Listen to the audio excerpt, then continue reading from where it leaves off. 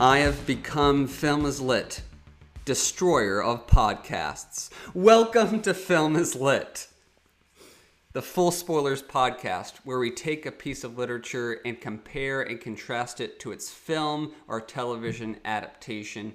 My name is Danny, the self-appointed film expert. And my name is Laura, she/her, the self-appointed lit expert. And today is a very special episode for two reasons. One, we're doing a new release, trying to get this out as soon as possible, something we've never done before. We're usually covering releases months after they've come out because reading books takes a long time. Certainly reading the book for this episode took a long time. Oh, yeah. A 27-hour audiobook. So yeah, today, if you couldn't glean from the episode title, we are covering OppenHEIMer. Ever heard of it? Released in 2023, directed by our boy Christopher Nolan, based on the book American Prometheus, The Triumph and Tragedy of J. Robert Oppenheimer by Kai Bird and Martin J. Sherwin, written in 2005. And winner of the Pulitzer Prize. Yes. So the other reason this is a very special episode, it's a guest episode. We finally are having him on after being on his podcast twice, the Super 70 podcast. It's our pleasure to welcome Dylan Davis to the pod. Dylan, say hi. Hi, I'm Dylan Davis with the Super 70 podcast. Thanks for having me on. Thank you so much for being with us. Yeah, it's been a long time coming. We've been on your podcast 2 years ago, right? Wow, yeah, just about, yeah. How time flies. Yeah, the last time we were talking to you, we were not married. Yeah. That's crazy. Now we are. Laura and I are married to each other, not to you, Dylan. Yeah, so Dylan, for those who don't know you, tell us a little bit about yourself. I am a resident of the state of Texas, and I am a film nerd from my early childhood. The first movie I saw was Star Wars in the theater in a re-release in 78 or 79. And I studied film in my master's degree at the University of Houston. And I don't work in the industry at all, but it's always been something that I've focused on. I started a podcast, a Super 70 podcast, in 2016 when I still lived in Canada.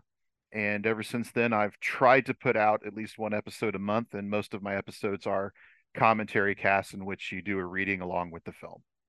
And thanks for having me on Film is Lit. I listen to most of your episodes. I don't like to listen to an episode unless I've read the book or I've seen the film. And you cover some fantastic stuff. And some of your episodes are greater than the book and greater than the movie.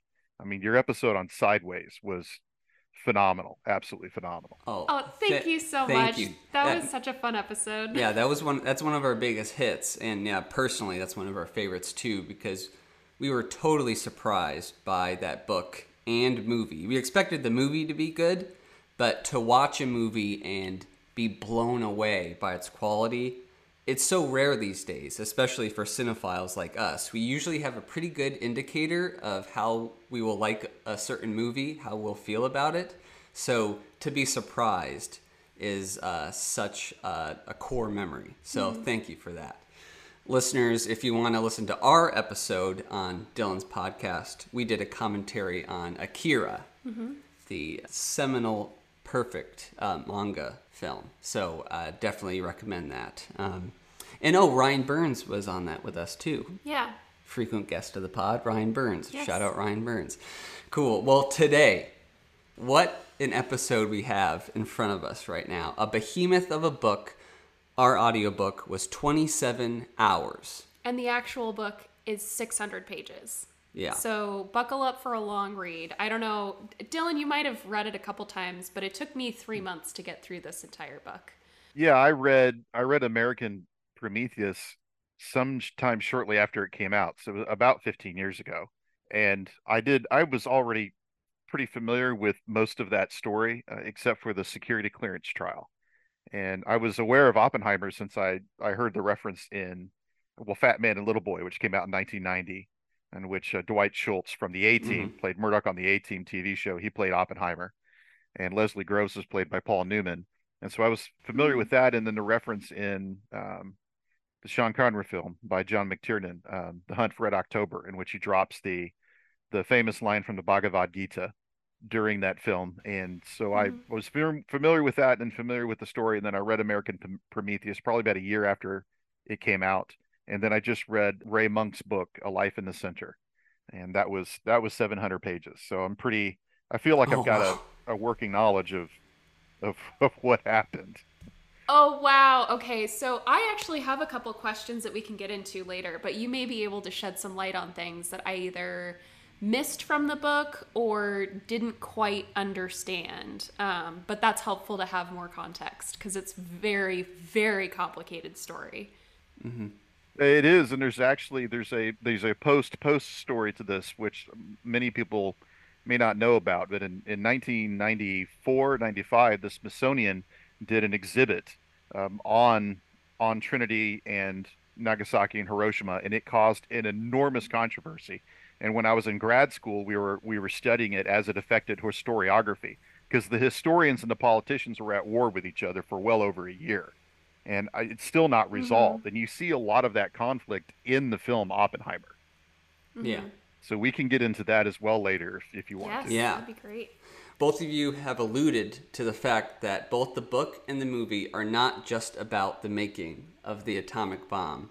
They are about the full aftermath of Oppenheimer's decision to be the project leader, director of the Manhattan Project, and the fallout, pun intended, Right. of that. I think the movie was not necessarily mismarketed, but there's a heavy emphasis put on the Trinity test. And spoilers, full spoilers, the Trinity test happens at hour 2 of the film. And the film is 3 hours. There is a full hour after that. And I would say the trailers definitely were like, the movie's about this. And a lot of people are going to be, I feel, surprised at what the movie turns into after that. Very excited to talk about this. But before that, let's get into personal journeys with both the book and the film. So Dylan, how about you kick us off? Yeah, well, I saw it on full 70 millimeter in an IMAX theater, although there's a huge difference between an IMAX screen and a 70 millimeter screen. So what I saw was a truncated form of the IMAX experience. There's only one IMAX theater in Houston. It's inside the loop, and it's quite far from where I live. So I didn't trek all the way down there and pay the $35 ticket. I went with my son. So I bought the 70 millimeter ticket because there's an AMC theater multiplex probably about 15 miles away. So it's about half the distance. And so I went and saw it in 70 mil with a broken air conditioner, I might add. So Oh it was Oh, no. actually quite no. hot in the theater. Yeah. Yeah. And it was a packed audience. It was the movie sold out, which I was really surprised because we all know that this is also Barbie weekend. This is Barbenheimer weekend. And so the Right. parking lot was full. It was full at the Cinemark when we passed by the Cinemark on the freeway to get to the theater. I saw it Friday night at a 6:30 showing, and despite the heat, people stayed. And we were not in the middle of our row. We were probably about 25% of the way down. Nobody left our row to go to the bathroom in 3 hours and 1 minute. I didn't see anybody in the theater get out and use the restroom, and I saw a lot of veterans, a lot of older people in the audience, as long as a lot of younger people. I was surprised at the range at which people were going. So my the rest of my family saw Barbie the day before on the advanced screening on Thursday, and I might go see that one on Tuesday night. I don't know, but that was my experience. I was happy to see it in the way that Nolan intended it, Hmm. and I'm certainly not going to dog anybody who saw it in 35 mil on digital. That's fine. Yeah. What about you? So we saw it at our favorite place on earth, the Alamo Draft House in Los Angeles, in 35 millimeter. So, yeah, you're not going to dog us, as you said. We, out of principle, try not to give our business to AMC. We're lucky that in LA we do have options. But yeah, don't let me get on my soapbox because I'll rip AMC a new one. We'll be here for 2 hours. Yeah, just talking about that, not about the episode. But yeah, Yeah. getting to the Alamo in LA is always a disaster because it's in the heart of downtown. Anyone who's from LA or who has been to LA knows that getting into downtown at any time of day is venturing into hell on earth. You're venturing into Mordor, and there's always traffic no matter the time. So I wish there was an Alamo somewhere else, like anywhere else in LA, I'd be fine. It's literally in the worst place it could be, but we love the theater nonetheless. We've also been reading the book, as Laura said, over the past few months, not because it's boring or non-accessible, it's just a lot. It takes a while to absorb the information. Now, Dylan, I know you've read additional material, not just American Prometheus. I don't know if you wanted to talk about that. Yeah, well, I read American Prometheus probably about a year or two after it came out because I saw it in a library. I checked it out in the library because I think it was published in 2004, 2005. I think I read it in six or seven. And like I was saying before, I was pretty familiar with the Manhattan Project story because we studied it in college. Mm-hmm. But I was really unfamiliar with the security trial. So American Prometheus did a very good job of educating me on that. Of course, I had forgotten all of those details when you asked me to come onto the podcast and talk about it. So I read Ray Monk's book, A Life Inside the Center, which is another 700 pages of material, which really focuses Incredible. on two other items in Oppenheimer's past, which is his early life as a Jew fighting his Jewishness, as it's described in the book, and then another aspect of his career as a physicist. So Ray Monk goes into why Oppenheimer was chosen for this job, why he was important in the physics community, and what other physicists taught about him, and the fact that everywhere Leslie Groves went by rail across the country, everyone was saying, well, you know, Oppenheimer knows a whole lot about this topic, but I'm not really sure if he's the guy that you want running this laboratory.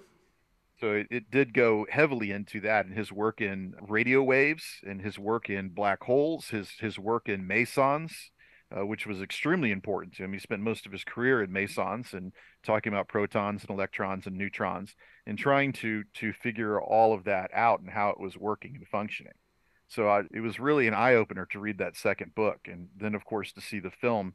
I couldn't believe just how jam-packed the film was with this information. Yes. No, seriously. I actually wrote down when we were in the theater that it was quite a risk for both the book and the movie not to focus so much on that final Trinity test. And then, again, as you said, the fallout from that, which was the bombing of Hiroshima and Nagasaki.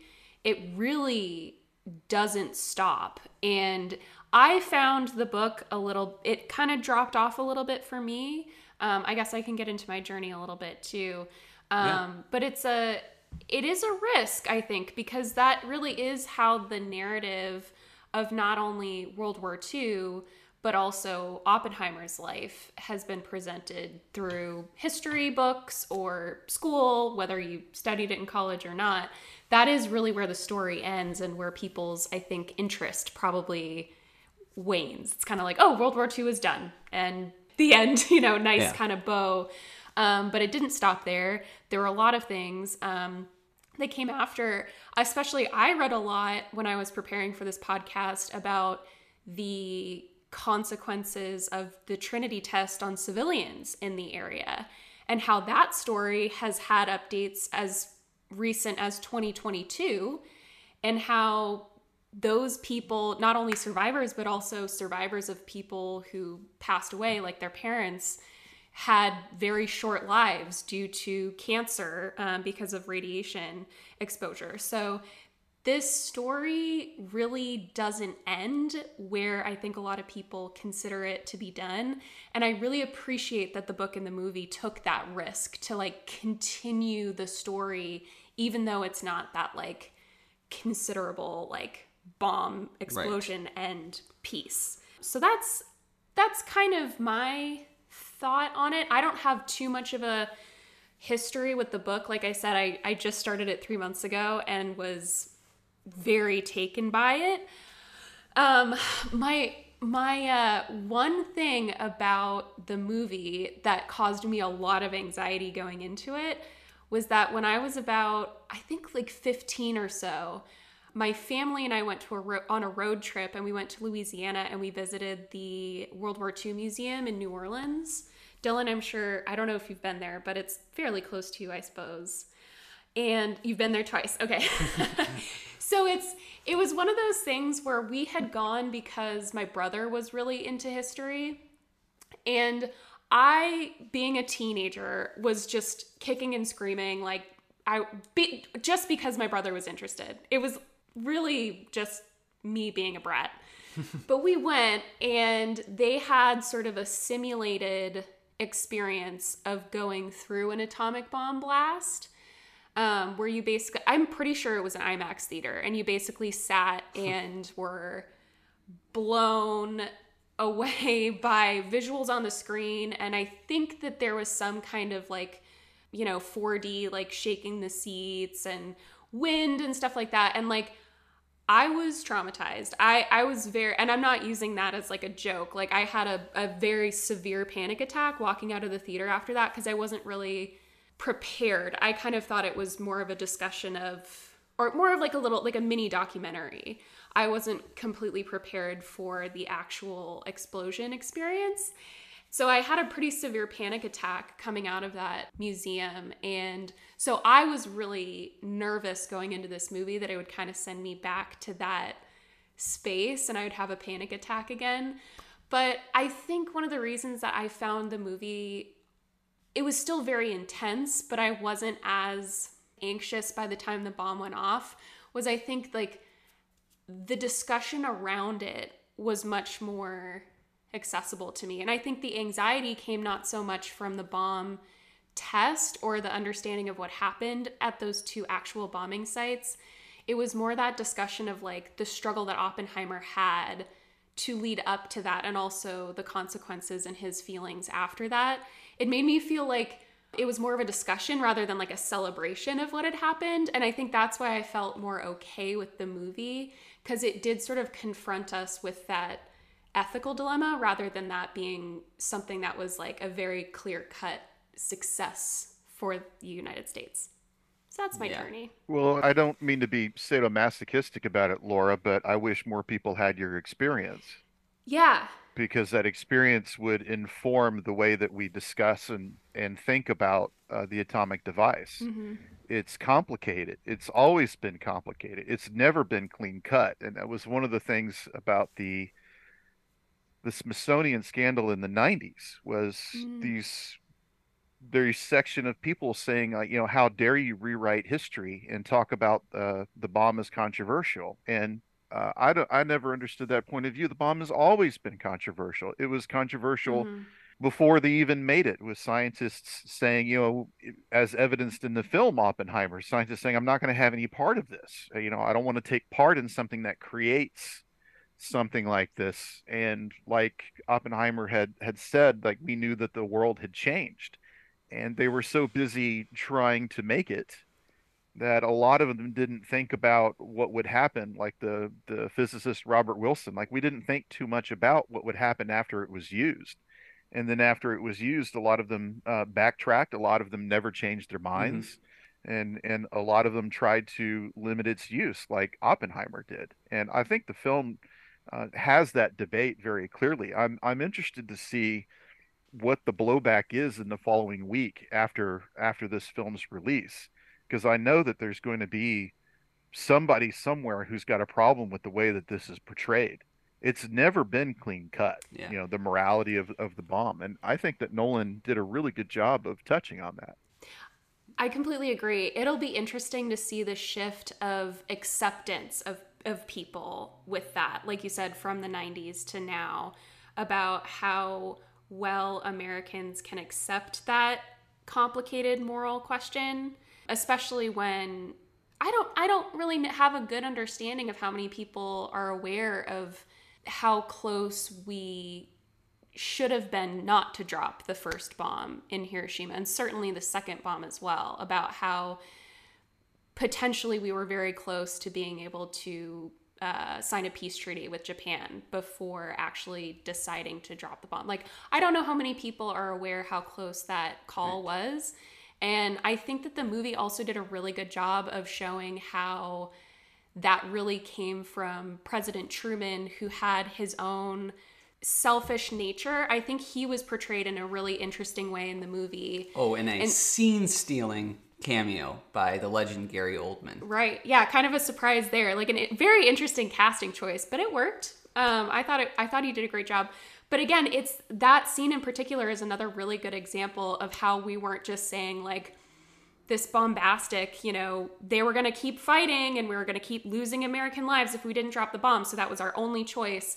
It really showed the flaws of humanity and in the president to make that decision and how we got to that decision. It wasn't a clean cut thing, even though he might have sort of framed it in that way. Yeah. But anyway, going back to our case in point, I didn't know that.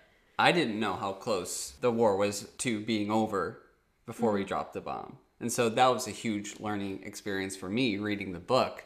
I always thought dropping the bomb was kind of like an inevitability, right? To learn that it was much more complicated than that was huge for my understanding of the situation. Yeah. So, and I think the movie really reflects that. Yeah. My journey. So, the 2000 to 2010, Nolan is on a hot streak. I am in my formative years. Everything this dude makes is the best thing I've ever seen in my life, okay?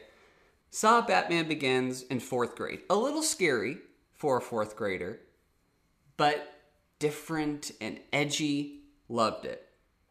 The next movie he makes, The Prestige. He doesn't make The Dark Knight right after. He makes this contained, small movie about a rivalry. Very topical for this movie, rivalry. We'll get into that. Love The Prestige. Was blown away by that. The Dark Knight comes out. Everyone knows The Dark Knight. Mm-hmm. It's a masterpiece. There's nothing more to be said about it. Inception comes out. Another banger. It is banger after banger for Nolan. And Nolan has this fan base of fanboys because of this run. Mm-hmm. And we should say Insomnia came out before Batman Begins. I didn't see that until I was in high school, but that also gained some fanboys through that. Great casting with Robin Williams as the villain. Very interesting casting. Interesting casting will continue throughout Nolan's career. So yeah, I was Team Nolan hardcore. And then I think we get into the 2010s, and I respect most of his films post Inception. However, I do have problems with each film. The Dark Knight Rises has a bunch of plot holes. It's a really dumb film when analyzed.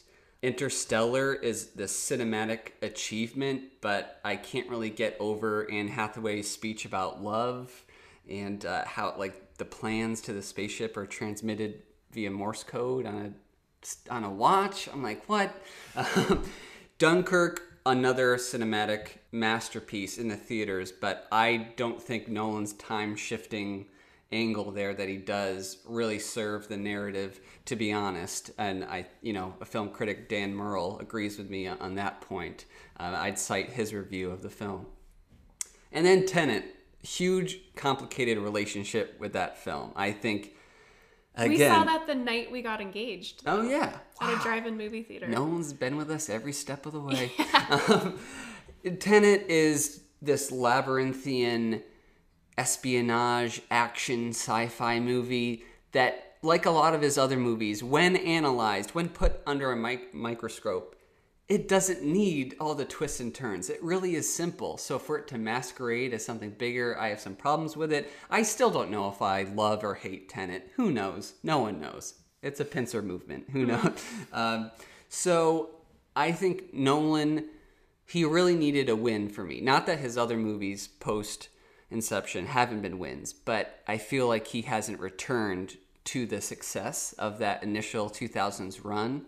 And he's back, baby. This is his talkiest film. It's his longest film, but I think it might be one of his best. I don't think it beats out Inception or The Prestige or The Dark Knight, but to be number 4 in his filmography, in a filmography as impressive as his, is quite the feat. Mm-hmm. Nolan's back. The fanboys are back. I'm back. No, I was going to remind you, we also got to see a Q&A with Christopher Nolan. We saw Dunkirk on a special film screening, and his wife did a Q&A too, which was really cool. Yeah.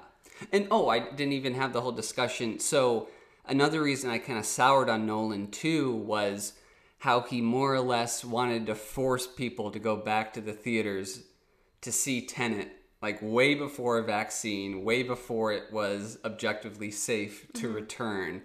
I really had some ethical problems with what Nolan was doing there. And for Tenet, of all movies, if he wanted people to come back for this movie, perhaps, like, I'd get it.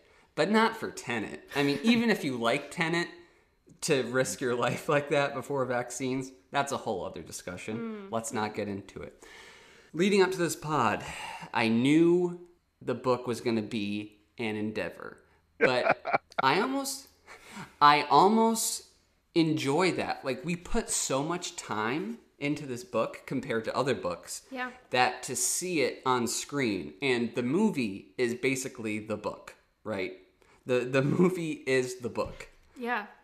The book goes into Oppenheimer's cancer and death. The movie does not show that, but it's basically the same thing. So to invest that much time in a book and to see a movie as masterful as it is, it gives reason to why we keep doing this podcast. I mean, it really is fulfilling to read a good book and then to watch a movie that is a perfect adaptation. I don't think you could have a more meticulously researched and precise film adaptation as this. Would you agree? I mean, it's... I do agree. And Dylan, actually, thank you so much for expressing interest in this, because this is probably one of those books that I would have started and 3 years later probably wouldn't have finished. So having the deadline of finishing it before the movie was awesome. Like, it still took a long time and it was stressful. I only finished the book about a week ago, but it really did push me to read this. And I have a really different level of respect for Robert Oppenheimer. So it's an experience that you pushed us to have. Yeah, it was a monster read. Actually, Monk's book I read about, I don't know, 25 pages a day just so I could keep on to it. I don't think I've shared this with you, but I have adult attention deficit disorder. I was diagnosed when I was about 21. I've got it actually quite bad. And it's very hard being a history student and having to just consume just tons and tons of information, and not just consume it, but you have to really synthesize what you've learned and then turn it back out. And I didn't read fiction or literature for my entire time as an undergrad or a graduate student, just because that was not my major. So largely that I did that in high school, or I did that after I got my master's. So I hadn't actually been at this pace. I used to read probably about 17 or 20,000 pages a year for several years, because I developed a way to read where I could cope with my disorder. But I hadn't done that. Work has been so crazy lately. I hadn't done that in about 2 years. So I've only been reading, I don't know, like 1,500 or 2,000 pages a year, which is really low for me. So to get back in this habit of reading 25 pages a day was really, really quite, I liked getting back into it. And then, of course, you need to compress what you read so that you don't have these huge gaps. Like if you'd read half of The Razor's Edge and then you read the last half of The Razor's Edge, a year later, it would lose its effectiveness. Yeah, well, thanks for sharing that with us, and thanks for challenging yourself as well for getting through that second book of reference material. I think that so I read an anecdote that Christopher Nolan was gifted a book of speeches by Robert Oppenheimer after Tenet by Robert Pattinson. And so there was a quote in Tenet by Robert Oppenheimer, and that's why Pattinson gave Nolan this book of speeches, and that so interested Nolan that he picked this book up and started to develop this storyline in his mind. And I think that after watching the movie, it's so clear that Nolan read this book at least once, if not most likely twice or three times, because there were so many details that were not really, they didn't need any context, but if you'd read the book, you would notice them. And there was this one little moment that was so golden for me, that really highlighted how much time I think Nolan put into this book and studying his life, which is when we see the sad trajectory of Jean Tatlock, his mistress, and the debate of whether or not she committed suicide or was possibly murdered by the FBI or maybe the communists, we don't know. And during this sort of drawn out scene, when we find out that she's dead, there's a glimmer in one shot of a black gloved hand holding her head under the water in her bathtub. And it only happens once. There are a couple different sort of versions of what you see, but that one detail just sort of screamed like Nolan loved this book and really put time into understanding the history and the gray areas of this narrative as well, and what we do know and what we don't know. So I just appreciate that journey that he took us on as not only audience members but also readers of the book. No, absolutely. I remember that being insinuated in American Prometheus. Of Right. this is a possibility of something that had happened, and I don't want to question anything that Bird and his partner Sherwin, I think was the other author's name.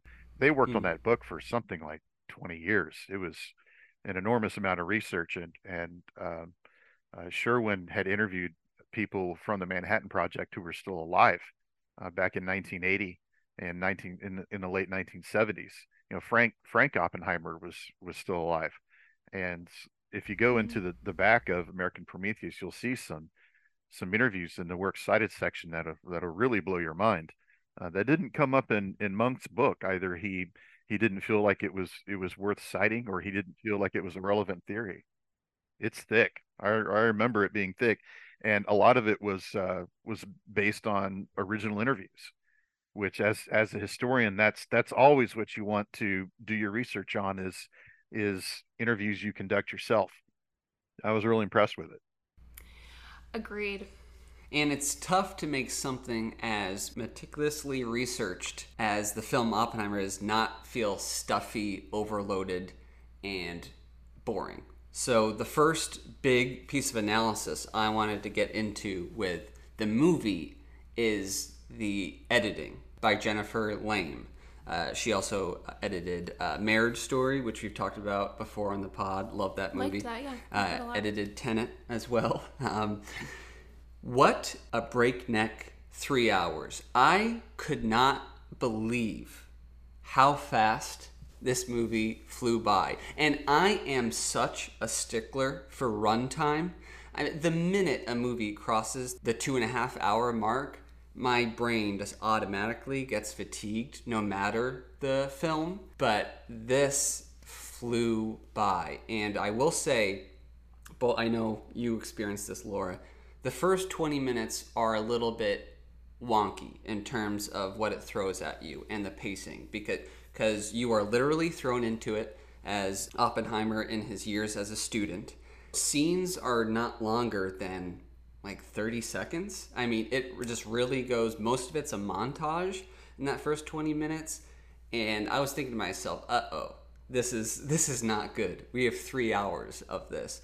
But the brilliance of it is that it is all set up to get you into the pacing of the film, because it has so much to cover that you need to have that type of pacing for it to cover it all, right? This would be a 5 hour movie if it wasn't cut like that. So I think those beginning 20 minutes were a necessary evil to get you into the mode. So Like getting you into his brain. Exactly. Because a lot of it is just seeing.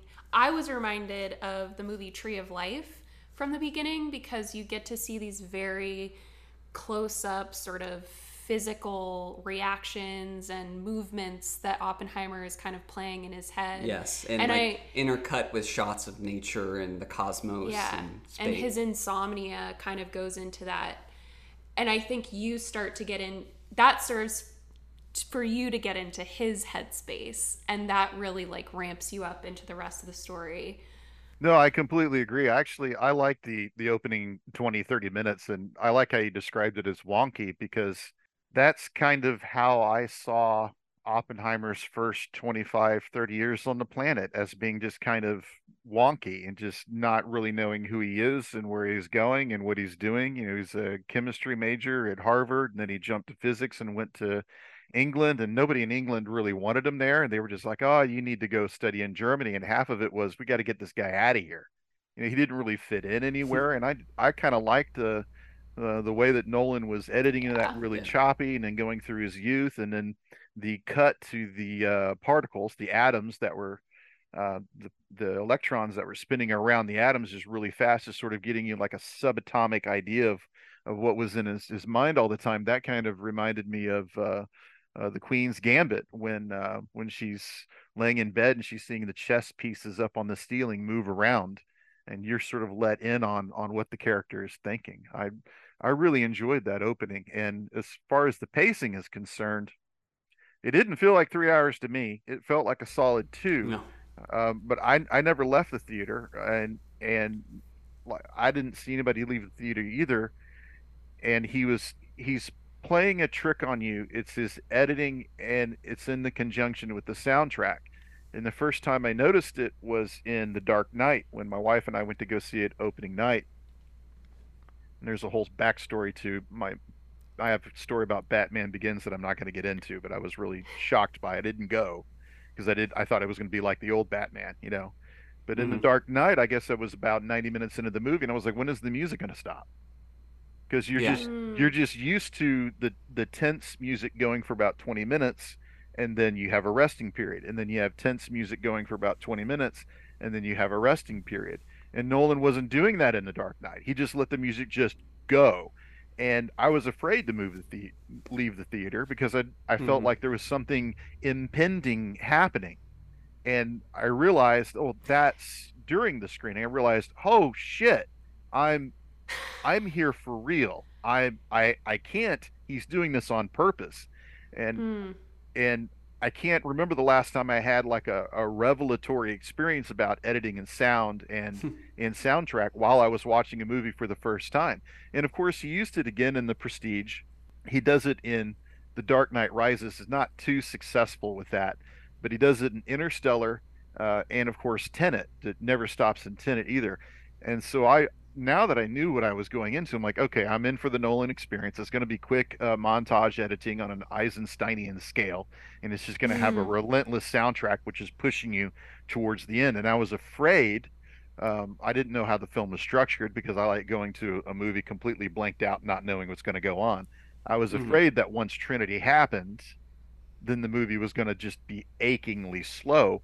And I've heard on other podcasts that have been released in the last 3, 4 days that some people did get that experience, that after Trinity, they just thought the rest of the movie was a drag. And I can't see their point of view. I was just as enraptured with the Law and Order ending for that last hour as I was in the first two. Hmm. And to Yeah. those people, I would say read the book because you would have been prepped. Right. Yeah. Or to those people, I wouldn't even talk to those people. Anyone who says the third hour is slow, it's like we have nothing in common in terms of our It's so tastes. yeah, no, it's so interesting, Dylan. You're talking about the editing again because you're right. There was no point, I think, when my heart wasn't racing. Yes. There was certainly an increase, and I was sitting in the theater like it was so physical. Those moments right up until the Trinity dropped and exploded. I mean, my heart Yes. was racing. And I don't think that I've ever sat in a theater and like been physically aware of how tense and Yeah. anxious I was. So there was that, and then again to the people who would say that the third hour is kind of slow, there is this second spike in blood pressure when you're watching him sort of wrap up the interviews with his hearing, and he starts to experience that explosion again, Right. just as he had experienced sort of receiving the news that the bomb had actually dropped on a civilian city. And you get sort of the flash again, and you see all of his flashbacks of people sort of turning into paper, and like your blood pressure goes right back up again. It's Yeah. so intense. And I think it's part of the movie is to demonstrate it doesn't matter how many times like you hear the news or that sort of bomb is dropped, like it's always a big deal. And even dealing with like the trauma of not being there but being part of the team that created it and sort of brought it into the world, that idea of like Prometheus giving humanity this new type of knowledge and technology Right. is As always a martyr. yeah, is always intense and traumatic, and your blood pressure is going to go up. Like Yeah. that was incredible. I didn't know that my body could do that a second time, and then it did, and I was like, oh my god, this movie can't do anything more to me than it's already done. Like I'm so overwhelmed. That lead up to Trinity, goosebumps. I was sweating. Yeah. And I think that sequence alone has secured Jennifer Lame's editing nomination Right. for the Oscars. And I think the scene right after the bomb drops with Oppenheimer addressing the crowd at Los Alamos and then he has a panic attack, that sequence has secured Nolan's directorial nom. Talk about a complete switch into the realm of horror. I mean, that sequence is terrifying. And again, we've already talked about this, but the function of both the book and the movie is to explain what happened after, right? Because the whole lead up to the dropping of the bomb, Oppenheimer is adamant that America needs to create a bomb before the Nazis do, right? Because us having a bomb is better than what the Nazis could do with it. After it's dropped, then it becomes real. Then Oppenheimer finally has a chance to switch his line of thinking, because all anyone can really think about up to the lead of that is like, what will our enemies do? But now that the bomb is dropped by America, now there's a whole other element of like, oh my gosh, what have I done? Like, I've become death, destroyer of worlds. And with the end of one war, it's kickstarted the Cold War. Everyone kind of knows about the Cold War, but I think a great plus of this film especially is that it reminds you of that it directly started right after the end of World War II. So yeah, I love that switch in character. I love that revelation that Oppenheimer has, played brilliantly by Cillian Murphy. It's Cillian, right? Not Cillian? Yes, he was just on Mark Maron's podcast, so it was Killian. Yeah. Yeah. Well, there's lots of things to get into. Like first, I Yeah. completely agree with you. When he's experiencing the bomb blast in the security hearing, I thought that was really well done because that's when his life explodes, and it's it was taking Yeah. the political and making it extremely personal. I thought that was done Yeah. really well. In terms of the changing morality, it's so difficult to take these arguments and put them on film without Yeah. getting into a very preachy message movie. Good And point. the the construct of the time is not very well understood now, and there's a lot of nuance that goes into understanding the weapon. Werner Heisenberg was one of the smartest physicists on the planet, and if the Americans had had him, he probably would have been leading Los Alamos. And here he was working in Nazi Germany, and Niels Bohr was in Denmark under Nazi occupation. And they had just assumed, because, like Oppenheimer had said in the last hour of the film, this is the secret. This is not a secret. This information is published, and it's just a matter of putting this information together and experimenting on it and coming out with a result. And that was one Yeah. thing that American Prometheus did very well in the book, and I thought Oppenheimer did in the film. His meeting with Truman was completely two trains heading in a different direction when Truman says the Yeah. Russians will never get this bomb. That is an absurd statement. And it's very clear that Truman and his administration and the people who were in charge did not understand that anybody could have made this bomb. The luck was the ideological constraints of National Socialism did not allow anyone who had their finger on resources to commit to the idea of we need to fund a science created by Jews. And that was a non-starter. The other problem that you had was if you took every R&D project in Nazi Germany from the 6 years of the war, if you included their V1 program, their V2 program, everything at Peenemünde, their laser-guided munitions, their everything that they ever did, and you put it the 262 Messerschmitt program that created the first jet engine, if you threw that all into the same box, that was not 1 billion US dollars in 1945. And here the Manhattan Project created two bombs at a total cost of $2 billion, and that was one project. Peenemünde had maybe 40,000 people working there, most of them slave workers. And here the Manhattan Project had 300 physicists, 1,000 other scientists, engineers, and army personnel, and what have you. They had 40,000 people working in between Arizona, New Mexico, Nevada, and California. And the grand total with everyone in Tennessee and everyone in Washington was 125,000 people.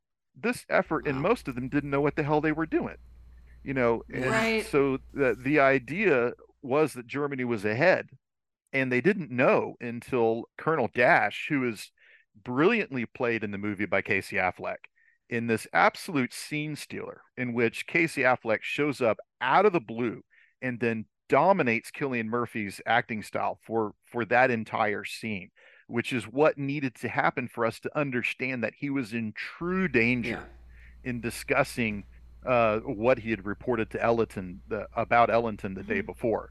He is in true danger, and Affleck completely runs the board. And well, Colonel Dash was the guy that Groves had said, I need to get this guy out of here, or he's going to target OppenHEIMer, and I'm going to lose the entire project and its leader. So Groves sent him to Italy with information from Enrico Fermi on trying to find the scientists who were working on the Italian slash Nazi project in because those scientists were in Allied occupied Italy. He was the one who went there and investigated it and found out no, the Nazi bomb is non-viable. That was in mid 1944 or early 1944. Mm. And so that's when Groves finds out. So the assertion, one of the film's assertions of I was sent to out of the US to Italy just to get him away from Oppenheimer, and it sounded like a plot, right? Mm. Well, it was kind of a plot. I mean, Groves was clearly trying to save Oppenheimer, but it's more than that. Groves was trying to save the project. And Dash wasn't just going out on a milk run. Dash was going into occupied territory to find out this information, which was really needed to gain the focus of the program. And of course, Groves didn't tell anybody. He didn't even tell Oppenheimer that the Nazis didn't have the bomb. Not that it would have mattered. They still Right. worked on it after they found out from Niels Bohr when he was, you could make a movie about his journey and how he was ushered out of Denmark, stuffed in the back of a plane with a tank of oxygen. That's a crazy story in of itself. So that wasn't until Yeah. Yeah. late 1944, early 1945. I think it's interesting, like you said, these aren't easily adapted ideas into visual mediums, right? Yeah. Like these aren't conversations that easily you can just do, like, the plot gets us from A to B to C to D. And I think a lot of that is reflected from Oppenheimer's personality. They keep reiterating that he is all about theory. Right. And he has a really hard time transferring theory into physical experiments. That's like constantly in the book and the movie. That is constantly brought up. And his inability to understand the political workings and the war plans, really. The things that Groves has a really good understanding of because he is a general and he can wheel and deal with these types of people.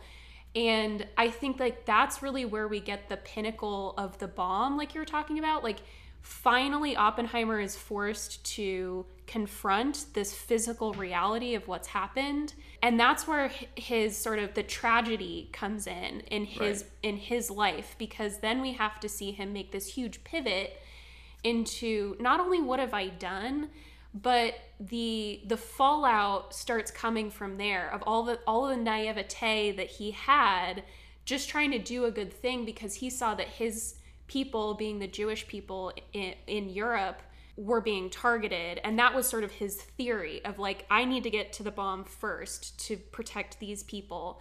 But then you see all of the background stuff that was running that he didn't understand. And he was trying to do the best that he could. But ultimately, yeah, we see that his flaw, his hamartia, that sort of thing was that he was just that simple thinking. He was such a brilliant scientist, but he just didn't have the understanding of what was actually going on, in terms, again, of like politics, the war, people. He had blind spots, certainly in himself as well. But I think that's why it's crazy to see on the big screen. Yeah. Yeah. He was politically naive, and I thought Nolan did a really good job of getting Murphy to direct that. And he was, like you say, he was kind of cloistered and had blinders on. And one of the great things about the film was it shows these two episodes with Louis Strauss that sunk him when he was really arrogant and playing a know-it-all and embarrassed Strauss at a public hearing about should we or should we not export isotopes, and which was a huge deal at the time. And Oppenheimer was the final word on it because his word was law. It didn't matter what Strauss thought about it, and Oppenheimer had to show that in the hearing. And then Oppenheimer apparently turned away from Strauss when Strauss was trying to introduce him to his son and his Hmm. daughter-in-law. And why Oppenheimer did that, I don't know. If he just had it with Strauss up to that point in time, or just had no respect for Strauss, or whatever. But to see those two elements in the film, when you have the turn in the third act, because what that was one of the wonderful things about the film was as I was watching the first 2 hours, I was really confused. I was like, why is Nolan painting Strauss as a nice guy? That was Yes. really Yes. confusing to me.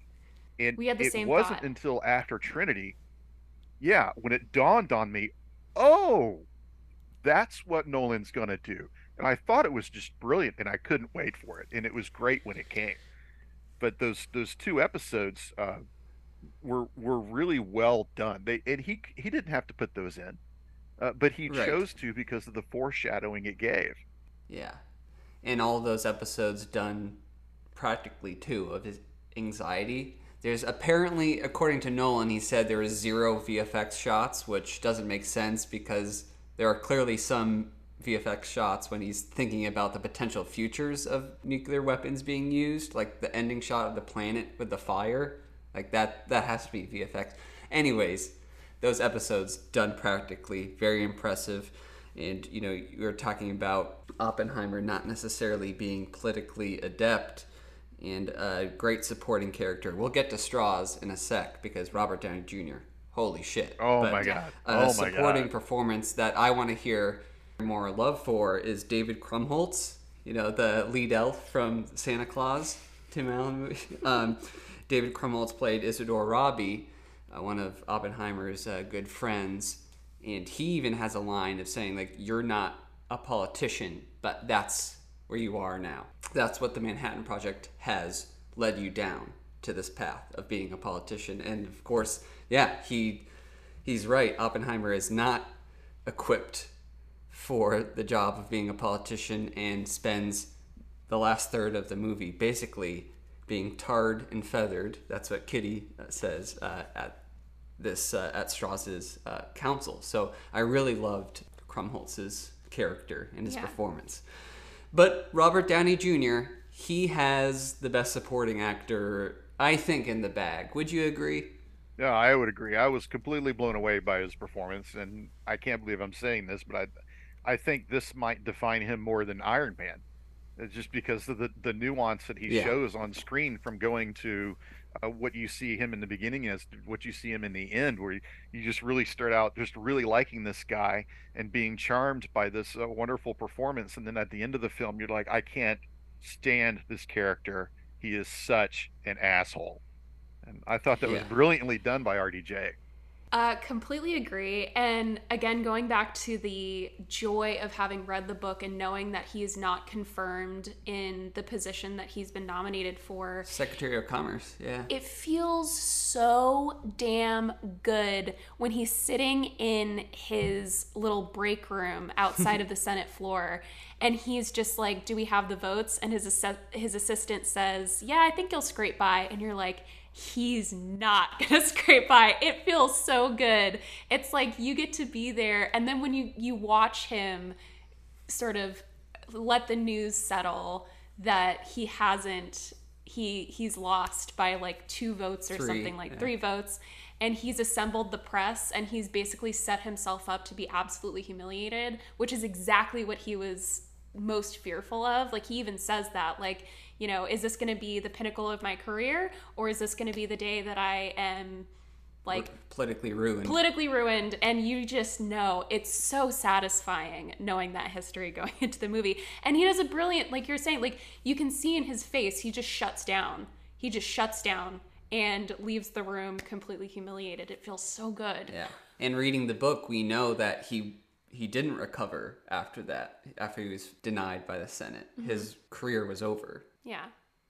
I don't know, Dylan, if this is something that I did a lot of thinking of during the movie. It wasn't something that I picked up on the book, but I was reminded at so many instances, actually, of the narrative in Hamilton, the musical, and then also behind that, because I have like a whole thesis going in my head about how Hamilton is basically an adaptation of Shakespeare's Hamlet, because Hamlet is basically like the narrative of to act or not to act, and also when to act. You know, there are some people who are quick to act and there are some people who are slow to act. And of course, in Hamilton, we have Hamilton, who is quick to act and always thinks that he's right. And then we have Burr, who's very slow to act, and he likes to see where the wind is going to blow before he makes a decision. And I love how there's that final twist at the end of Hamilton, where then Aaron Burr is the one to act too quickly and ends up regretting murdering Hamilton. He's the one holding the knife. Yeah, the gun. Also, yeah. Right. And then I started to see so many parallels between that narrative and OppenHEIMer and Straws. And even in little tiny details, like when OppenHEIMer meets Jean Tatlock at the party, she even says, like, has my life changed? What is the word she uses? But basically she says, like, has my life changed? And that's sort of the way that Hamilton and Angelica meet. So then it sort of set me up to start seeing these patterns and parallels. And then finally, like, OppenHEIMer is the one to pull back in the very end, and he's trying to stop that train with everything that he has. And Straws just comes in and like basically politically assassinates him. Yeah. And then I think it's really interesting too, because neither of them die in real life during this ordeal. But then I thought, I started to think, like, wow, has OppenHEIMer been playing the longer game? Because he outlasts Straws and gets to sort of see his downfall. But and Straws even says, like, look, I've made him a martyr. This is exactly what he wanted. Which, yeah. And I think it's really interesting how we're seeing these sort of shifts in perspectives of these massive political figures, where even I think Hamilton did a lot to almost resurrect Aaron Burr in a way, right? Like, we kind of got that opposite perspective of what he was chasing and how he felt about Hamilton. And it's interesting to see these shifts in perspective. And I think, like, Straws he ultimately kind of went down during his time, but it's interesting to see, like, what motivates people. And his vindictiveness didn't end. Like, he got OppenHEIMer kicked out of Princeton. He ultimately did have, like, their house taken away. Like, he didn't stop. Yeah. So, yeah, I don't know. I don't know if I'm saying anything specific. I just think it's so interesting to watch Hamlet and that narrative keep resurrecting itself into these fresh contexts. Well, I'm not going to get into the parallel with Hamilton, which I think is interesting, but I've got my own opinions on Aaron Burr that I don't think is good to bring up here. And Well, you and probably know more about him, yeah, being a I don't history know. major. Well, I don't know about that. I just have a different opinion about Burr. I got a little bit of a different opinion about Strauss, which is, this was a loyal public servant. Look at Strauss's Wikipedia page. This guy served his country for 20 something years. So there were some people that were sore with him because he was an admiral in reserve and he was wearing civilian clothing because he had a civilian job. And this is where when most people who served in the military, they wore the uniform every day. Colin Powell was national security advisor and he wore his uniform to the White House every day for 4 years. And there were some people that were sore about that. Strauss had really done his duty on even on the Atomic Energy Commission in making these recommendations. He was very knowledgeable, but the man shot himself in the foot. And to put things in Yeah. perspective, and I wasn't really familiar with the vote in the Senate until I saw it in the film, and then I went home that night and pulled up Wikipedia and started going through it. It's pretty amazing that Strauss misses that confirmation. And I know in the film they said something, there hasn't been a cabinet member that hasn't been approved since 1927 or something about that. That's not even the issue.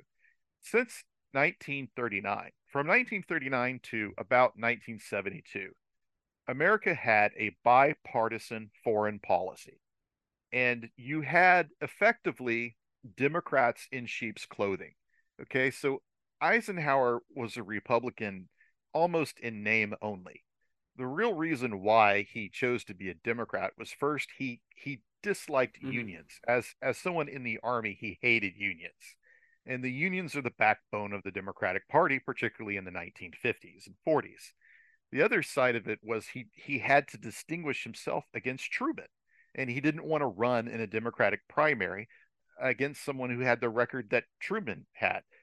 Truman had been president for 4 years, and if you look at his record now, it's like, oh my God, hit the ground running, dropped the bomb, ended the war, Right. Mm. recognized Israel, integrated the army. It's just boom, boom, boom, boom, boom. If you read the biography of him by David McCullough, you'll want to put him in the top 10 best presidents ever. And Ike didn't want to be in the running with someone like that.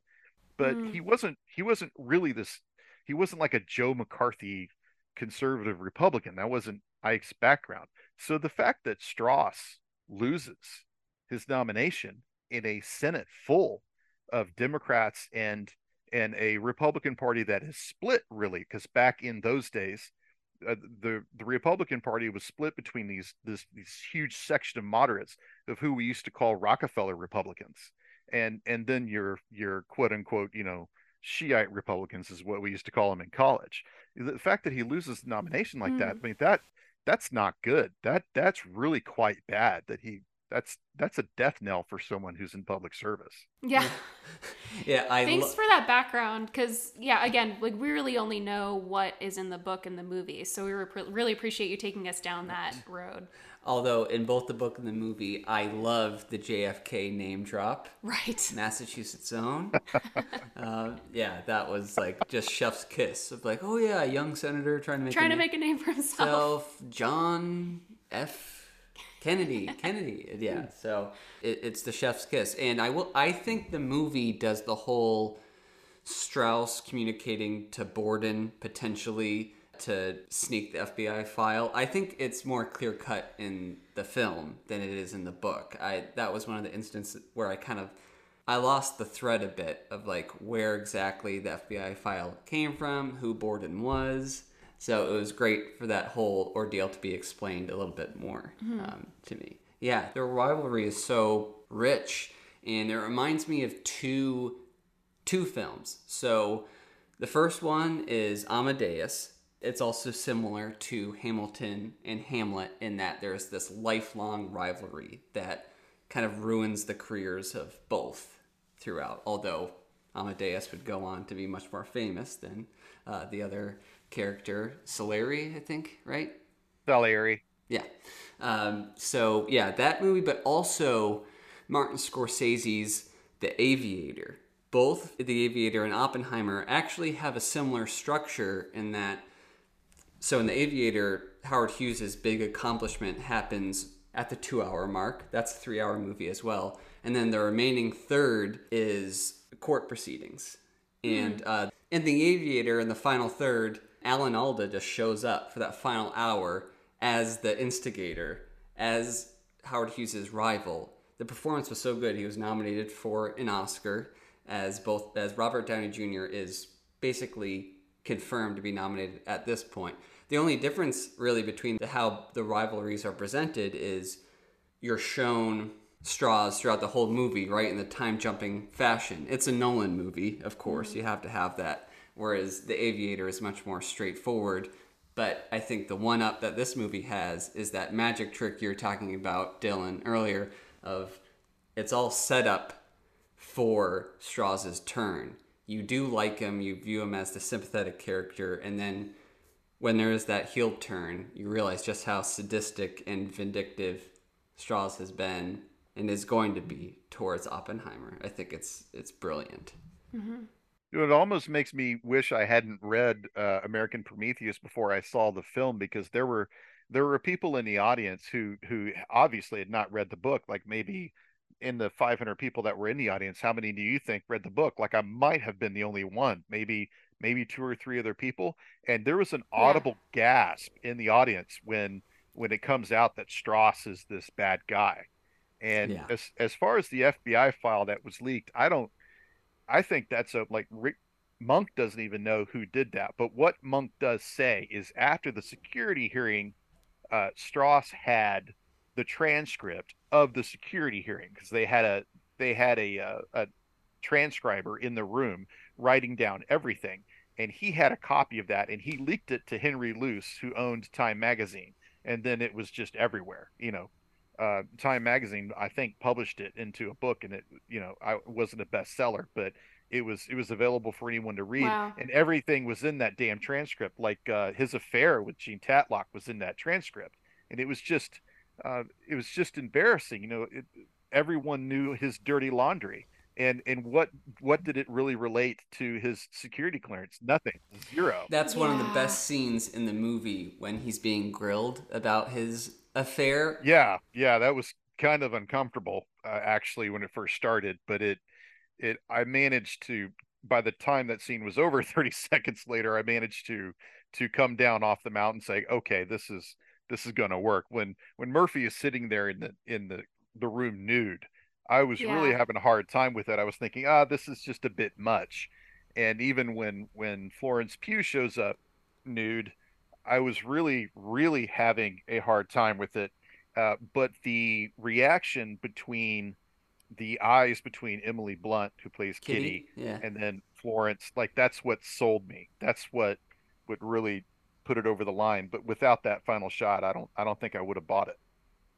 Right, yeah, there were a few giggles when it was just Cillian Murphy naked in the theater, but I loved that. Well, I love it too. Yeah. The turn, I really didn't think Nolan had it in him to do something that hardcore. I mean, Nolan is a great filmmaker, but he is a little prudish when it comes to sex.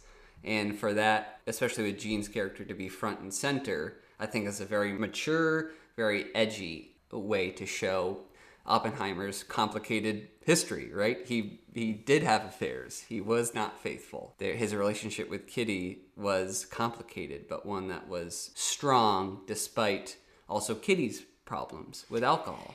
Yeah, I thought that was something, to be honest, Emily Blunt was a surprise casting choice for me. I don't think of her as like a massively talented actor, maybe just because of what I've seen from her.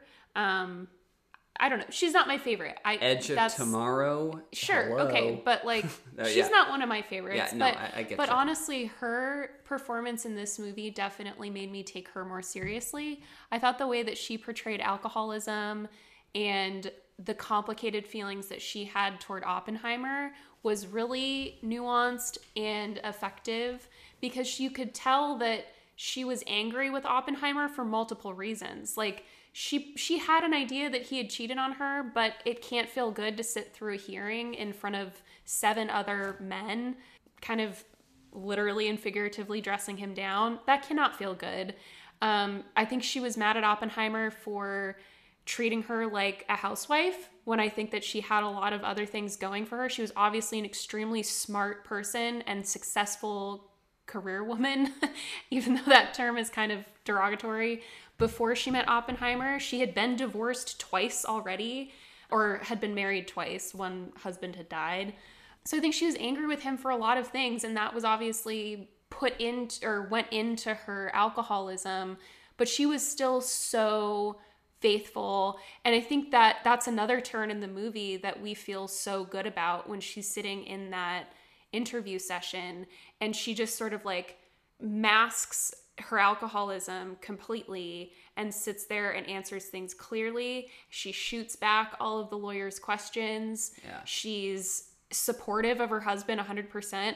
All of that was like very impactful. And as successful as you feel in that moment with her, it's also incredibly sad because you see how much that she's been put through, and it's that complicated relationship with her husband and ultimately her life, because you see that she's not going to leave Oppenheimer. Like, this is a choice that she's making to stay, but it's also, you know, it leads her further down the road of alcoholism that I don't think that she ever really dealt with or sought treatment for.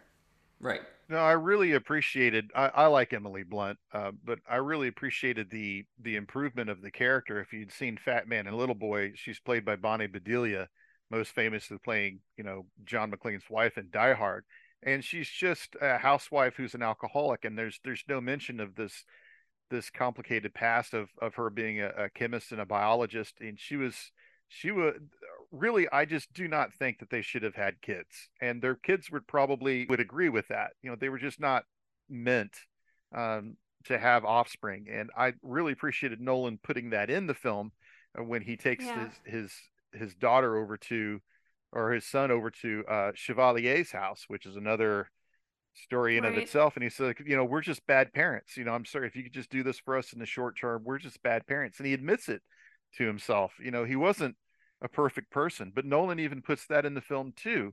When you've got people on the security hearing saying, he just wants to come in and talk about his life. And we don't want to hear about his life. We just want to hear about this one incident so we can discredit him and move on. And he wants to he feels like he's defending his life. I thought that was absolutely what Oppie was trying to do. And how can you understand me if you don't understand my life? And that includes my wife, which is why my wife is here and involved in this situation. Kitty had it bad, Jean had it worse, but these are very complicated people, very nuanced people. That's what I like about the film, and that's what's compelling about the story. Jean Tatlock didn't just lose her husband; she lost her husband in Republican Spain, where he was killed on the front line by fascists, and she was wrapped up into that tragedy, into that grief. And here comes Oppenheimer, who is just as intelligent as her previous husband, and she just couldn't process her grief, I think, in her relationship to him, which is why she was so unstable. And I completely think that it was suicide, unfortunate suicide. And that's another thing that Nolan does brilliantly in the film.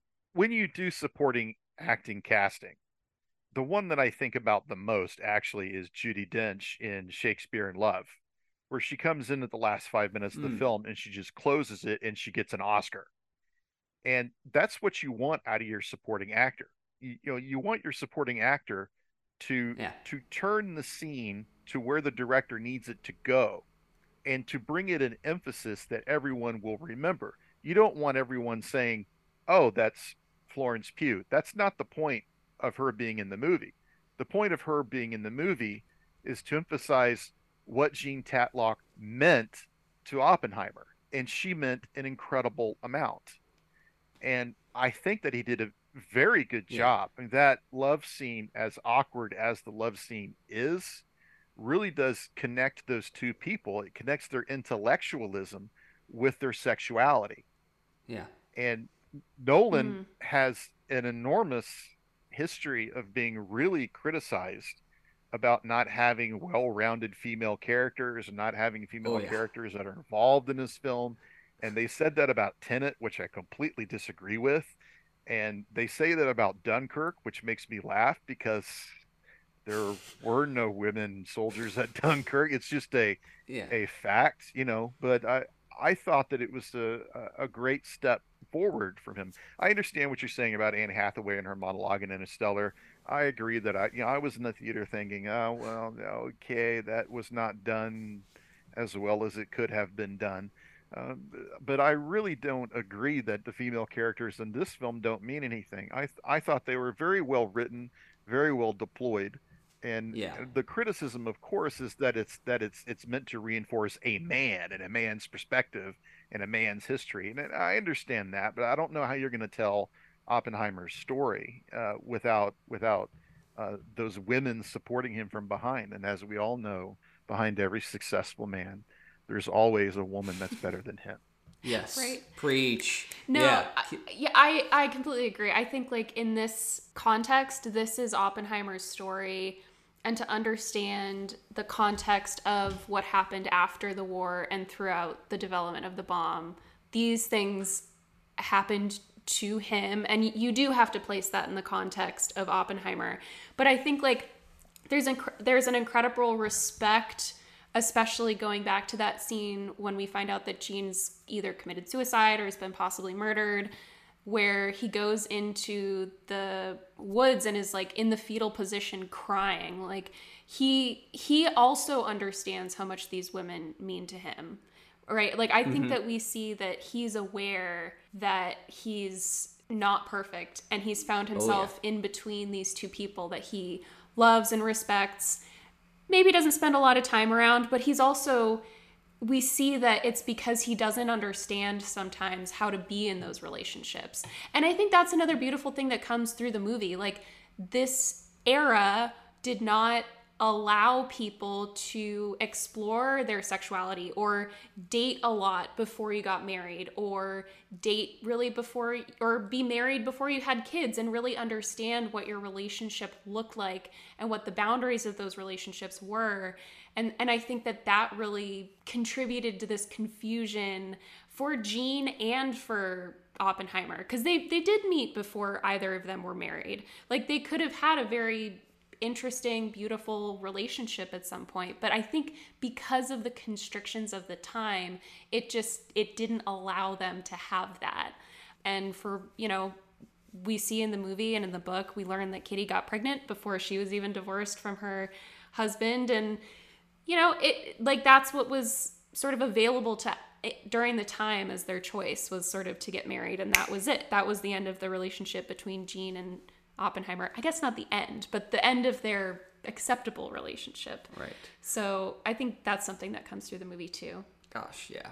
One of the things I want to comment on is that scene with Robert in the forest.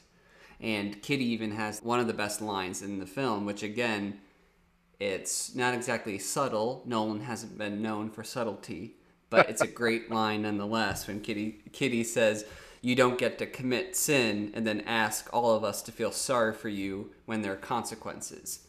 What a great metaphor to him committing the sin of creating the bomb.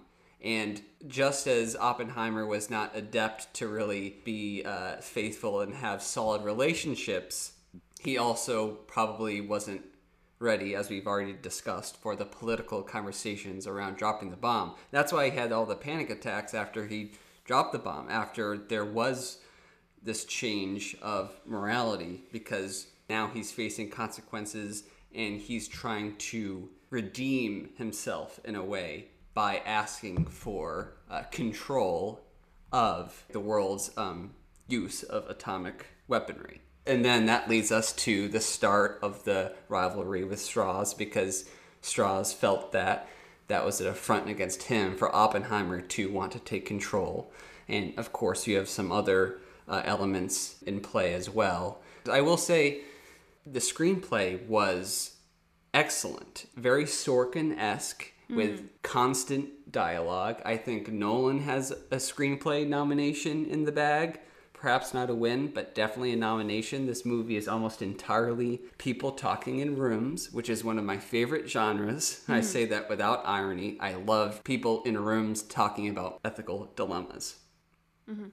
And then something else that Nolan hasn't done before, sexiness.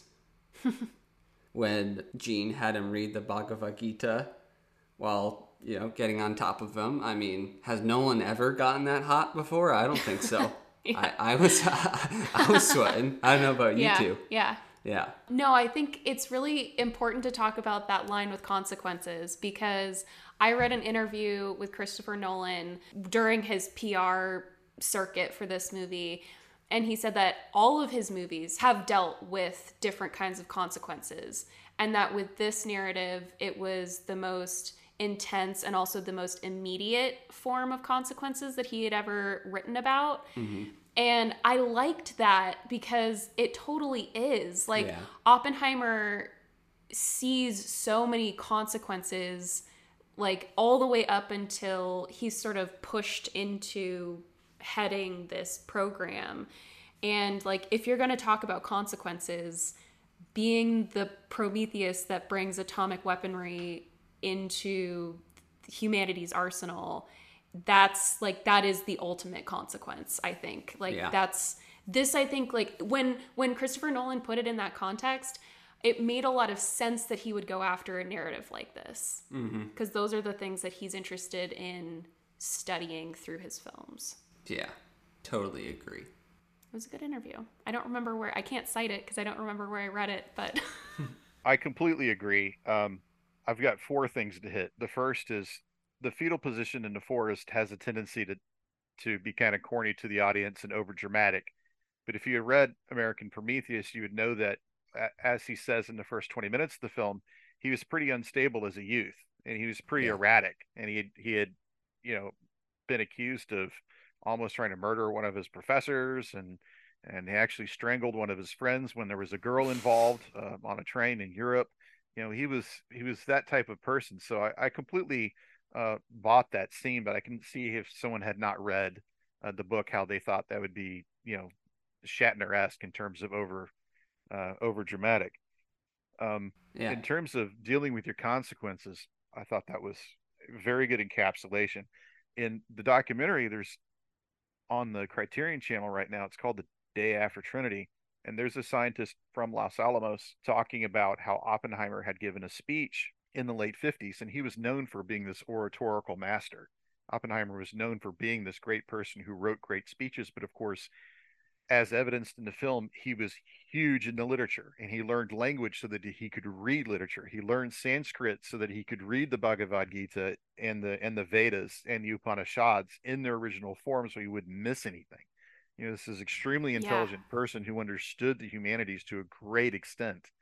And he gave a speech on consequences somewhat. He said physicists had known sin, and that should dictate the morality of their decisions in science. And this one scientist said, "How dare Oppenheimer tell me that I know sin?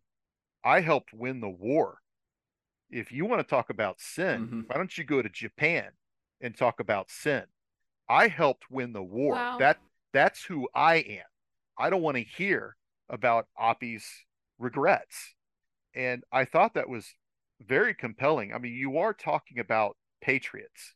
You are talking about people who stopped their lives so that they could save other lives. And the consequences of that, Oppenheimer never regretted his work, and he was proud of his achievement, and he never said that he regretted Hiroshima or Nagasaki. But it doesn't mean that you don't have regrets. Yeah. If he could have found a way to win that war without killing 190,000 people, he would have done it. But the American Prometheus vision and the theme of the film and the theme of the book takes you to those places, those uncomfortable places. You look at Winston Churchill, who was appointed prime minister, voted by a coalition. He was not elected. And his first term in parliament, he fought this massive war. He had saved Great Britain when so many in his own party just wanted to cut a deal with Hitler and walk. So what if we lose the empire? At least we'll have Great Britain. And Churchill said no.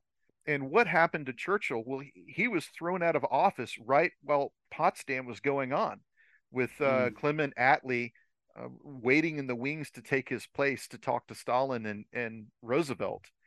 The minute the election results were were turned in. He saved Britain, and he was tossed out on his ass. And that goes Yeah. back to that Promethean tragedy that is done so well. In terms of the Gita, I've had a dalliance with Hinduism in a former life, haha. And I read the Bhagavad Gita, and I was really surprised in Monk's book actually to Monk actually went back to a someone who was fluent in Sanskrit and asked him to redo the translation of that specific stanza, in which it's very actually Kantian, meaning Immanuel Kant, a German philosopher who said, you know, you must do your Hmm. duty. And the Bhagavad Gita takes place during a war, and Oppenheimer was compelled by the story of the Gita of this war is going on, and we have to do our duty. We can't, like the army used to say, ours is not to reason why, ours is to do and die.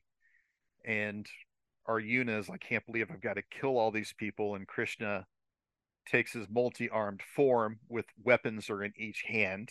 That's why he's got all of these arms, so he can hold all these weapons. And he says, I am become death, the destroyer of worlds, which is now a GIF on my iPhone. If I wanted to send it to anyone, just search Oppenheimer, and that GIF comes up with those I'm subtitles on it. sure. You know, Yeah. but that's actually not the whole story. The word in Sanskrit actually can be reinterpreted depending on how you use it, and it could mean time. And Interesting. considering Nolan's experience with time from his first movies to his last movies, and how each one is a different interpretation of time. And even this film, the way that it intercuts between these three storylines, Trinity, the security hearing, Strauss's nomination, and then one of them stops after 2 hours. There's something deeper going on here. The destroyer of time is not the same as the destroyer of worlds. It sounds like the same thing, but you're talking about all of the cosmos when you say time. You're talking about everything that exists, not just worlds. And it's pretty profound if you think about it in those terms. And I'm sure that Nolan has considered that. You know, I'm sure that he's deft enough to understand that. Oh yeah. Thank you for sharing that. I had not come across that before. But it reminds me of something else that I wanted to mention that I had read while preparing for this recording, about how there are lots of scenes in black and white and there are lots of scenes in color. And that's one of the things that I think will draw me back to seeing this movie again, because what I read was that Christopher Nolan had this idea that everything filmed in black and white was an objective scene, and then everything in color was someone's memory, so it's an interpretation of what happened. And that's certainly something that the book does. It sets you up to understand that this is taken from either a diary or an interview or an interview after the hearing interview, things like that. It really sets you up to understand that everybody has a different interpretation, especially of the Chevalier affair. That's something that's sort of examined from every single angle, every single person Right. who might have not even been in the room when that situation happened. A little too many angles for my taste, I will say. That did go on for a Lots of while. angles. That's just my personal taste. Sure. Continue. But after I read that after we had seen the movie last night.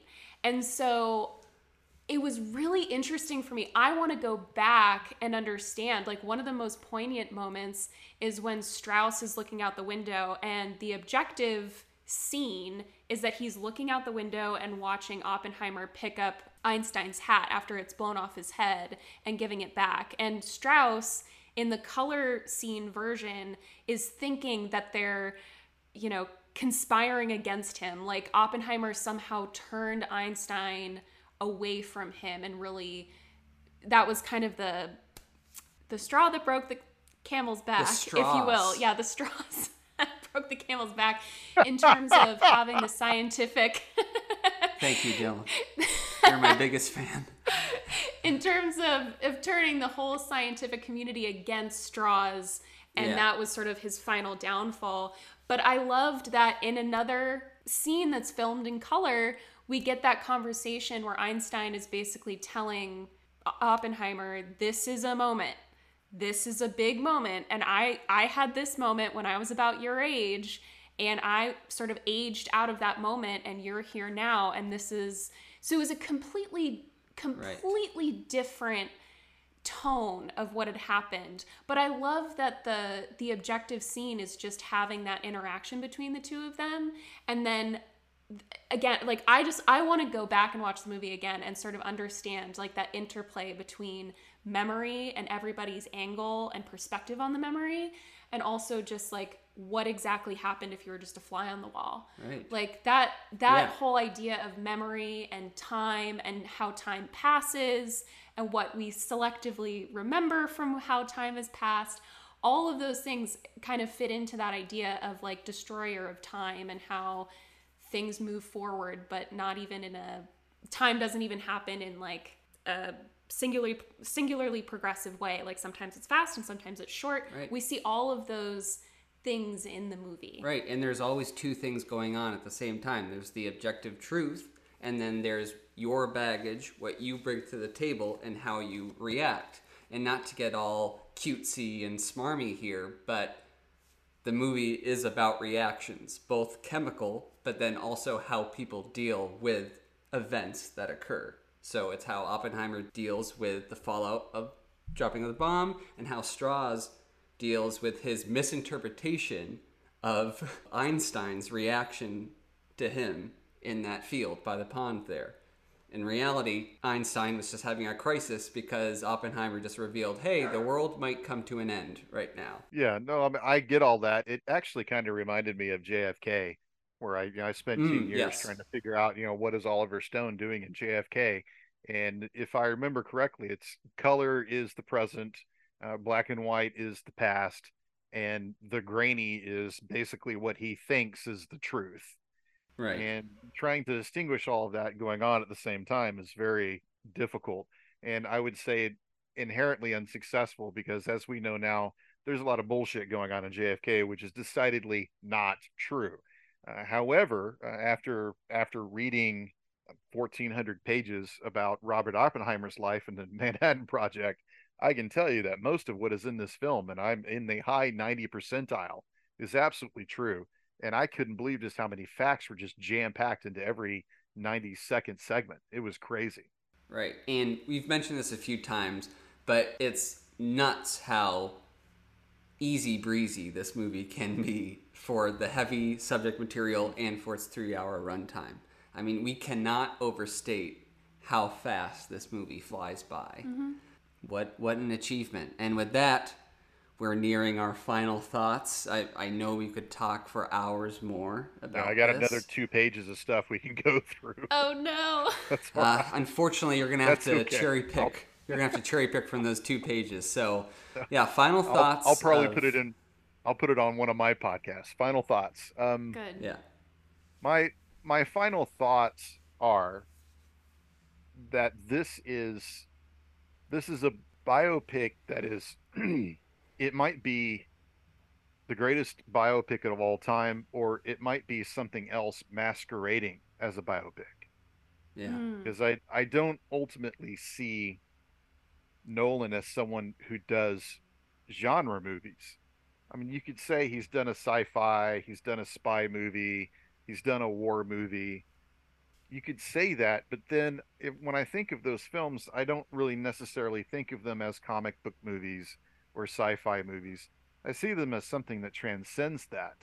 I don't really Yeah. see this as a biopic. I think it's something better. And I do think it's one of his best films. I would rank it up there. Like I'm like you, Danny. I am a huge Tenet fan. I love that film, and it boggles my mind that people get so caught up in it and research reasons to hate it. Like having an entire subreddit thread that just is very strange to me. I'm not a huge fan of The Dark Knight Rises or The Prestige. Inception is better than average, but he has done some enormous things, and I would put this at the top end of his genius in terms of being a filmmaker, and of course relying on a top-notch production staff. I mean, Oh the Yes. my God. production quality of this film, from everything from their house to the conference room to the Senate hearing room to the open air spaces to the authentic things that you see in the background, the tower looking exactly like the tower that you see in documentaries like the atomic bomb movie, the shape and size of the Fat Man. I just found all of that just unbelievable. It was so accurate. And you can't do that unless you have a top-notch production team. And even their clothes, I mean, there's that one scene where he puts on his group number on his lapel and he goes out into the street with his pork pie hat and his tie and his clothes, and he looks like he just walked out of a newsreel. I couldn't believe how Yeah. Yeah. much Cillian Murphy just disappeared into this living, breathing person that I had seen in on the History Channel the past 30 years before they got into aliens. Right. Yeah, the real history, the true facts. Yeah, it's a marvel of all elements. Writing, cinematography by Hoyte van Hoytema, who's guaranteed a nom here. We've already mentioned the score by Ludwig Göransson, who did the score for Tenet and won an Oscar for Black Panther. The man, he is the guy in Hollywood right now. So amazing score. That's guaranteed to be nominated. We've gushed about all the performances. I love big ensemble casts of A-list actors who come in for a 2-minute scene, absolutely kill it, and then leave. That's such a fun experience, and I really gravitate towards that. And the editing is breakneck. I won't get over this. How seamless the film is. So to have high expectations, very rarely can those expectations be met. We've talked about this more in the pod, how a flaw of mine is I get too excited for films, and these films cannot possibly live up to that. This film did, and I'm happy that it stuck to the book and that it put the atom bomb test, the Trinity test, at the end of the second act. I think that is really, really key to the success of the story and the lasting impact of the story. I can't wait to see it again. That's rare for me to say for 3-hour movies. Even for 2.5-hour movies, I rarely see those twice in theaters. But yeah, I'm seeing this again, most likely in 70mm IMAX. There's a few Regal theaters in town that we can go to instead of the AMC. So Yeah. we should do that. A little trivia for our listeners. There are only 19 movie theaters in the US that can show a 70mm print. And I found out that there's only 6 in Canada. Only 6 theaters that can show 70mm films, which is Whoa. pretty nuts. So sorry if you live in Canada, you have about a third of a chance that you're closer to a 70mm theater if you're up there. I agree with everything that's been said. I wanted to give a shout out to Ellen Mironiak. I think that's how you pronounce her name. She is the costume designer, and she's done a lot of really interesting work, but she's only won an Emmy. She has not won an Academy Award. Well, probably future Oscar winner. But although yeah, they will have to compete with Dune. Uh-oh. Yeah. Problems. Unless Dune doesn't come out this year. Yeah, we'll see.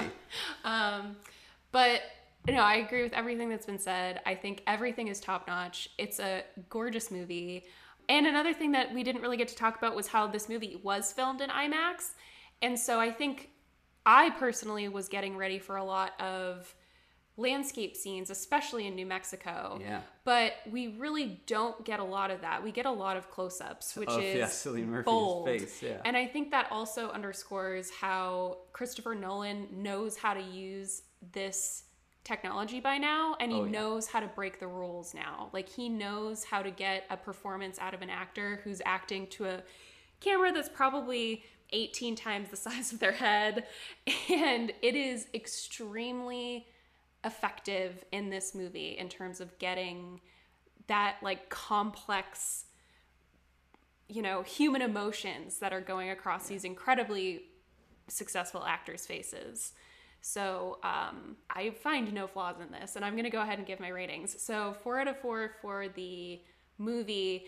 And I would say 4 out of 4 for the book, purely because of how much time and energy and skill went into the research. And honestly, I found it, even though it was very academic, I also found it very personal. And I even wanted to mention how sweet it was that the authors refer to Oppenheimer as Oppie through almost the entire book. That made me feel like they had gotten to know him so well that they were actually comfortable using a very endearing term for him, which honestly, in a lot of, because I read a lot of nonfiction, for the most part, I think I really only read fiction for the podcast. And I don't see a lot of biographers or even a lot of, autobiographers of themselves refer to them with a nickname. And I thought that was very sweet and endearing. So yeah, I would say 4 out of 4 for both of these pieces. Like, what a joy to prepare for this whole thing. Is this the first book we've covered that's won the Pulitzer Prize? We'd have to go back. I don't know. Probably, right? I honestly have no idea. All right, we'll get back to you on that. I'm not comfortable saying. Dylan, final ratings. I would give the movie a 4 out of 5. I think it's an exceptional achievement in filmmaking by everyone who touched it. And I know that we believe in the auteur theory. Of course, this is Nolan's vision and his idea. But if he does not have a capable crew of executing that idea, then the idea is nothing. And I think it's really, really good. Having said that, I have more favorite Nolan films right now that might change in the future. The book I would give a 5 out of 5. I thought American Prometheus was an amazing achievement in academia. And as I'm sure you guys know, history can be dry. It can be static. It can read like stereo instructions. And I just fear every time I purchase a history book if I don't know the author or where it's going. And one of my favorite examples is a professor who told me about Garrett Mattingly, who was an author back in the 50s who wrote about ships. Garrett Mattingly wrote a book on knots, Knots, in shipmaking. Oh, And wow. my professor said it was the most riveting book he had ever read. Wow. It is all about the author. Mm-hmm. And you've got to, as a historian, you've got to learn how to become an author. And that's what I really appreciate about Bird and Sherwin. Yeah, amen to that. Yeah, it's hard to really rate this book when we think about it because it is just, as you both said, an achievement in academia. 4 to 4 too. Of course, there were times where listening to the audiobook, I would have to go back and listen to a chapter or two because I was doing a task and all this information just went over my head. I'm like, I need to really commit to this. It's something that you need to actively commit to, but you're rewarded for the time you put in. And on top, that's what makes the movie so rich too. On top of being an exceptionally well-made piece of cinema, for those who have read the book, my gosh, there's that extra layer of benefits, of a climax, of returns. So 4 out of 4 for both. Like I said earlier, I think this ranks probably number 4 in Nolan's filmography. For me. Yeah. I will rank Inception, Dark Knight, and The Prestige higher. I think those have the nostalgia elements connected to that. Saw them in my formative years. This unfairly doesn't have that, but I think number 4 it's fair, right? I think it's fair. All right, and with that, we've reached the end. Yeah, we've kicked off our summer blockbuster series, so thank you, Dylan, for opening that up with us. We're going to be covering a lot of stuff like Jaws and Forrest Gump, stuff that were kind of like a buzzy movie when they came out during their time, and I think this certainly fits that definition. So thank you for coming on for this opener of a series. Thank you so much for having me. I really enjoy talking about movies with you guys. Absolutely. Thanks for having me. Yeah. We could talk for hours with you. And where can people find you if you wish to be found? I have a website, thatdylandavis.com, where you can find my film reviews, my blogs, and the Super 70 podcast, which is hosted by SoundCloud. So you can find it there or anywhere that you find podcasts. You can email me directly at thatdylandavis@gmail.com. And I am recently testing out Threads. We'll see how it goes. Okay. Yeah, we have yet to do that, but all the kids are on it, so I guess inevitably we'll be there. So Right. let us know your experience. Will do. Thank you very much for having me. Awesome. Thank you, Dylan. All right. We will be back next week with our 100th episode special, a little retrospective of all the episodes we've done before. So you're right under the wire, Dylan. So we'll be able to talk about your episode next week as well. Right. All right. So as always, thanks for listening, and we'll see you on episode 100. Peace.